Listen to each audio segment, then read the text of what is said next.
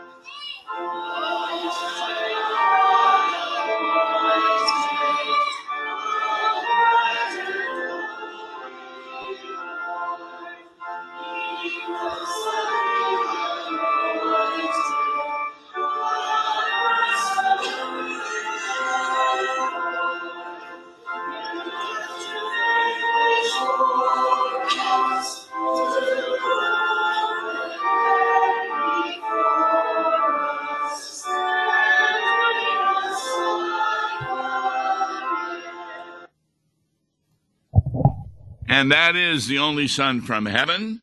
It was written by Elizabeth Kreuziger. She died in 1535. In fact, she was the only female hymn writer in Martin Luther's immediate circle. Luther knew that the existing collection of hymns in German was small and often lacking in evangelical theology. So he encouraged theologians around him to write evangelical psalms and hymns. We're kind of faced with that today, with a lot of pastors using contemporary hymns that are not evangelical, not properly dividing law and gospel. But this one certainly does. In fact, Luther would write letters to some of his friends with specific directions about how to accomplish the task. And it makes sense that he would have also mentioned the project to gifted individuals in Wittenberg, including Kreuziger, whose husband Caspar was professor of theology at the University of Wittenberg. The Only Son from Heaven, written by a woman at the time of Luther's day. And Pastor Mark Smith is on with me. What do you think of this hymn for Epiphany? Well, it's a fine hymn. It's in our hymnal. I call hymns like this hapax legomena. In other words, it's the only tune of its kind it's the only hymn of its kind that uses this particular melody, and I always look at the back to see what melody it has, and I look to see if there's another hymn that has the same melody. This one is the only one that has that melody. So it's kind of, if you're not familiar with the tune, you're kind of stuck. It's not a hymn that I'm real familiar with. I find it very interesting, as you said, that it was written by the only one written by a woman in that day in Yes. Lutheran circles. She was that's really impressive. She was born in 1500, died in 1535. So she was only 35 years old when she died. Wow, boy, how young. Yes, for sure. Too young. Well, She probably could have written some more hymns if she had more time. so let's kind of take a look at stanza 1, please. Okay. The only Son from heaven, foretold by ancient seers, by God the Father given, in human form appears. No sphere his light confining, no star so brightly shining as he, our morning star. So she's talking about ancient seers. Who's that referred to? That's the prophets in the Old Testament that all foretold of the promised Messiah, Jesus. Yes, exactly. And it's not that Jesus did not appear in the Old Testament as the second person of the Trinity before he was incarnated by the Holy Spirit of the Virgin Mary. But this is before he became human beings for us. Yeah, you know what's interesting about this hymn, Tom? When I was told that this would be the hymn for today, for this coming Sunday, I looked for one of the familiar lessons that we use during Epiphany. Like this coming Sunday, it's going to be the first miracle, changing water into wine, but really, it's not. It's a general Epiphany hymn. Doesn't seem to focus on any particular event except maybe the baptism of Christ. But it's pretty general in appealing to the whole idea of Epiphany. He's the bright morning star, which is what Epiphany has, that theme of the light of Christ. Yes. Appearing on this dark world. But it's very general in its Epiphany approach. Well, it all depends how you read John chapter 2, which is the miracle at Cana for the wonderful wedding where he changed much water into wine. But John starts off. Does he start off talking about Jesus or Mary? No, Mary. Mary's the one that's invited to that wedding, and it leads us to think that she was related to the couple somehow. But she's the first one mentioned, and it just so happened that Jesus and as well as his disciples were invited as well. Yes. That I find kind of interesting. Do you know that Matthew, Mark, Luke, and John, which of the Gospels talk about the birth of Jesus? Luke. And Matthew. Yes, you're right. Matthew does too. Talks about the coming of the wise men. That is true. But the Christmas story, the typical Christmas story comes from Luke. What was that? Are you done? Yes, I'm done. Okay. But Mark and John, that's the point I'm trying to make, do not talk about the birth. But there was something very interesting in that first verse of John chapter 2. Yes. On the third day there was a wedding at Cana in Galilee, and the mother of Jesus was there. Yes. Now, why would she be referred to as the mother of Jesus? Well, because of course she is. It's in distinction to the claim that there were rumors going around that Jesus that it wasn't a virgin birth. There were even accusations that he was an illegitimate son of a Roman soldier. And well said. Yes. Right. And so this is the first time John speaks of Jesus being a human being,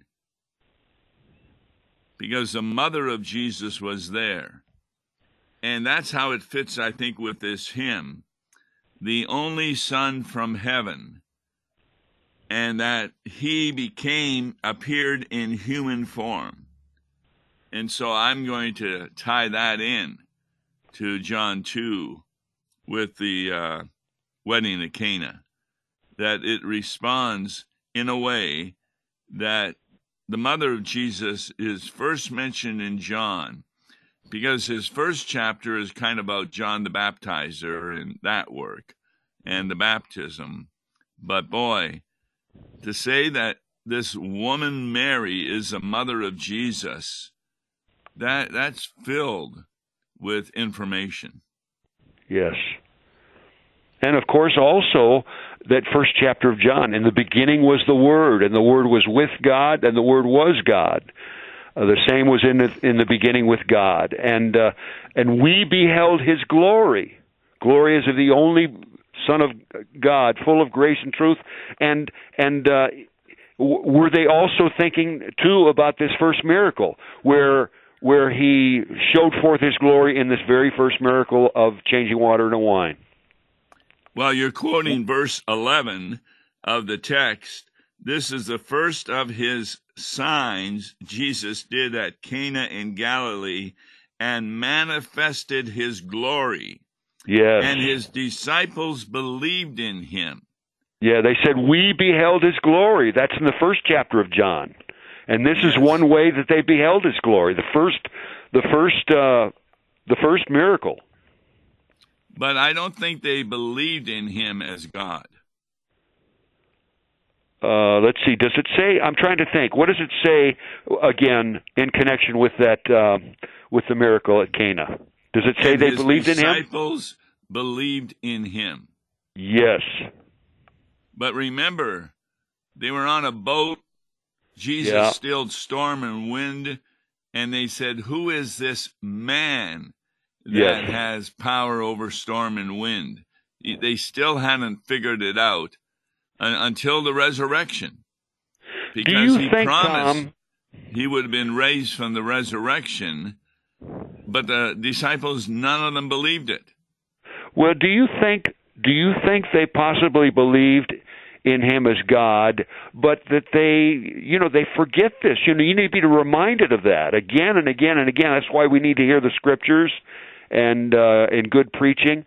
Do you think they really did not yet? It didn't really dawn on them yet who indeed He was, God, the Most High Himself.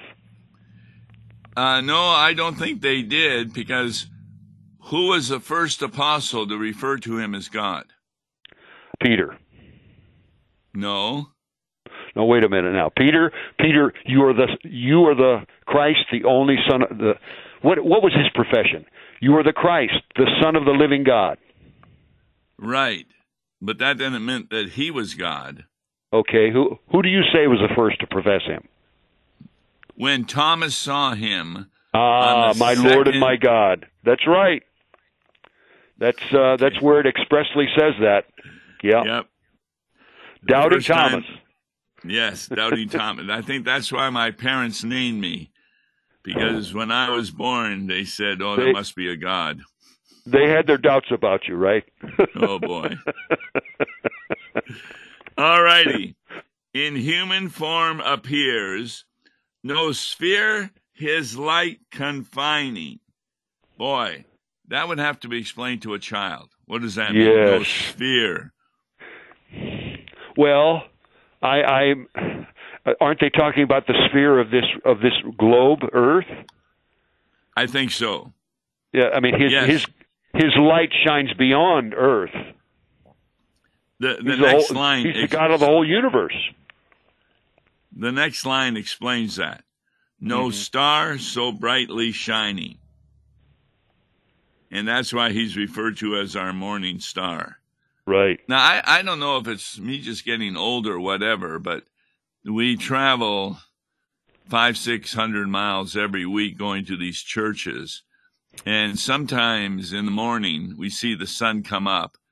And occasionally, they end up in my rear view mirror, and I've got to turn the mirror. The sun is so bright. Oh, yeah. It just seems to be getting brighter and brighter these days. Yeah. Oh, I know. Yes. So, all right, I'll read stanza 2. O time of God appointed, O bright and holy morn. Now, the word morn is M-O-R-N, not M-O-U-R-N, so morning. Right. He comes the King anointed, the Christ, the Virgin born, that grim death to vanquish for us, to open heaven before us, and bring us life again. Now, that needs to be explained to unbelievers because they think they already have life. What's the life that's brought to them again? Life eternal, life in Christ. This is one verse, Tom, that I wondered if it wasn't at least touching on the baptism of our Lord. It talks about him being anointed, the king anointed with holy baptism, and the Father speaking out of the heavens, "This is my beloved Son, in whom I'm well pleased." Christ the Virgin born. And he did. That's when his ministry officially begins. The word for anointed in the Hebrew and in the Greek, do you know what they are? It's Messiah. Messiah Very good. Is the anointed one. As so also is the Christ. Right. They're the same, just different languages. Yes. So he comes the king anointed, and I think you really hit it on the head that happened at his baptism. Remember, John said, "Boy, you do not need to be baptized by me. I need to be baptized by you." And Jesus says, "No, it's necessary to fulfill all righteousness." Right. What did Jesus mean by that? Well, I think he was taking on the sins of the whole world at that time. Well said. Which he continued to carry. He carried them all the way to the cross. That's when he takes on the sins of the whole world. Which means that when he died on the cross, he paid for everybody's sins. The sins of all time. The sins of all time. The very first sin committed by Adam and Eve, and the very last sin that will be committed on the last day. Absolutely. Every sin was atoned for by him. Yeah, that's really what Law and Gospel is all about. Yeah. All right. Stanza 3, please. O Lord, our hearts awaken to know and love you more, in faith to stand unshaken, in spirit to adore, that we, through this world moving, each glimpse of heaven proving, may reap its fullness there. That the last couple lines are a little bit hard to understand because it's talking about that we, don't forget there's a comma there, that we, and then it goes off, through this world moving, each glimpse of heaven proving, that we may reap its fullness there. It's talking about us reaping the fullness of heaven. But where's the there? I think it's talking about the full culmination of heaven, the last day, a new heaven and new earth. Don't you? I think so also. Yeah. But do we ever see a glimpse of heaven here on earth? Oh, yes. At the Lord's Supper, for one place. Excellent. That's exactly what I was thinking. And, of course, the baptism of infants. Right.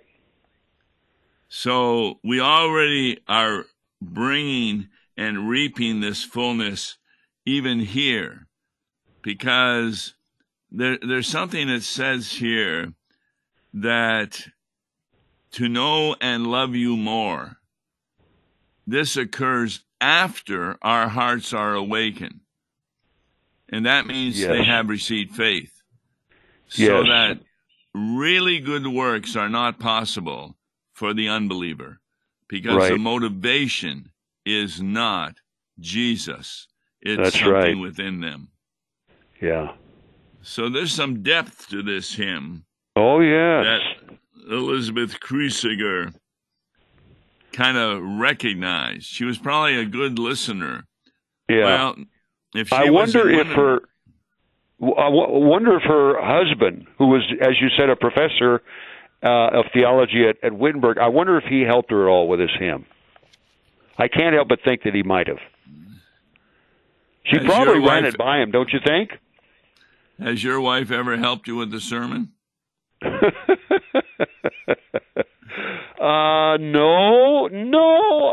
Not really. In fact, sometimes I catch her reading before I preach, and I think, "What are you looking at here?" She may give me some good constructive criticism afterward. Yes. No, I often will ask Louise a question about something I wasn't sure of. Yeah. And she'll go into her room and come back with the answer. Yeah, I do that too. I ask sometimes just how to spell a particular word. Well, why do you need to know that when you're preaching? Well, because my sermons are also printed out in advance for the congregation. Yeah. Yes, very good. Very good. All right, if you be so kind to read the final stanza.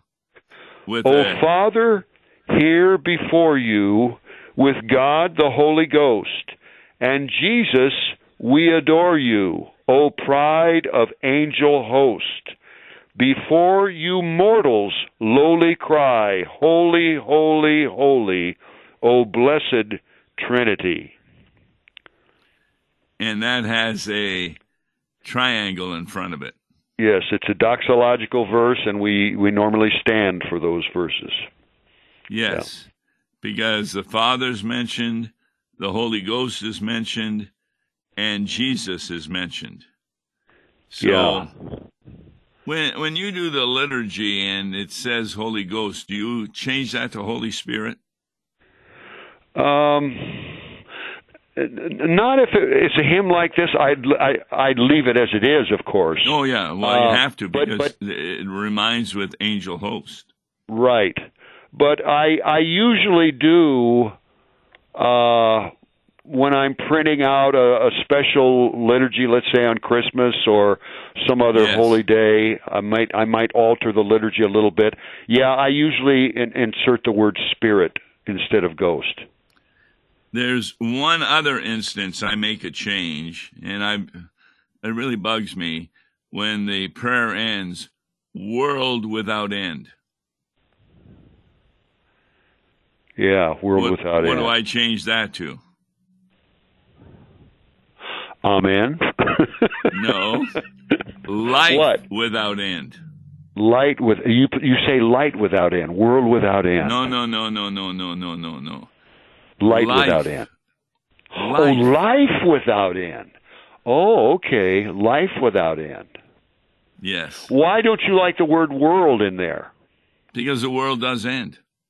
Yeah, that's true. This world does indeed. Yes. Yep. So that's interesting. I've never thought of that. Life without end. I always say life without end. Mm-hmm. To make the point. So what does this mean that Jesus is the pride of angel host?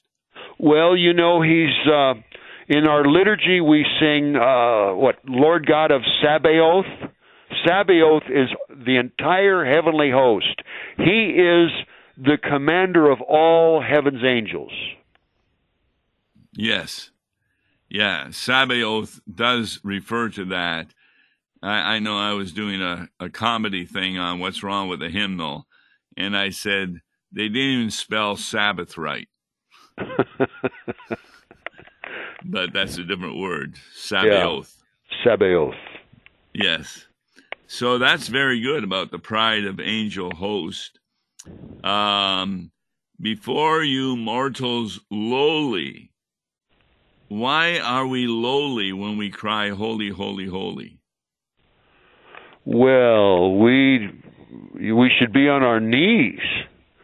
Yes. I mean, and who would be able to stand? I mean, on the Mount of Transfiguration, the disciples were almost at least somewhat blown away by the appearance of Jesus in his transfigured form. And I suppose if you see the Holy Trinity in all of its glory, that would be overwhelming. So I think the word lowly, a synonym for it would be in humility. Yes. We're humble.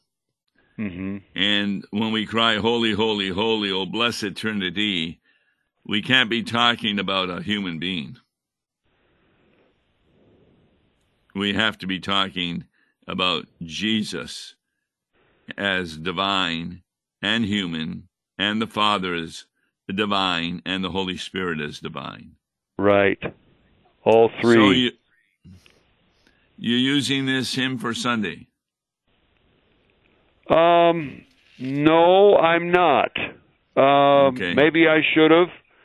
It's a good hymn, but I really take some time choosing the hymns, Tom, and I just felt that the ones that I chose, and I'm not even sure I can remember all that I chose now. I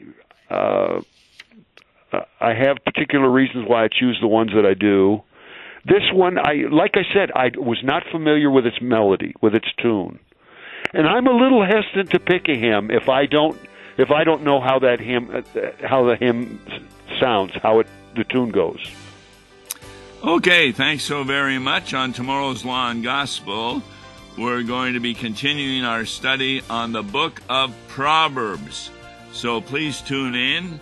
We'll be glad to talk to you. I'm Tom Baker, and you've been listening also to Pastor Mark Smith. And listen carefully how you can continue to support the program as many of you are doing. God bless you. Listen to Law and Gospel each weekday morning at 9:30 on KFUO. For a tax-deductible gift to Law and Gospel, please make your check out to Law and Gospel and mail to Law and Gospel, P.O. Box 28910, St. Louis, Missouri 63132, or call toll-free 1-877-267-1962. Views and opinions expressed on Worldwide KFUO may not represent the official position of the management or ownership of KFUO, the Lutheran Church Missouri Synod.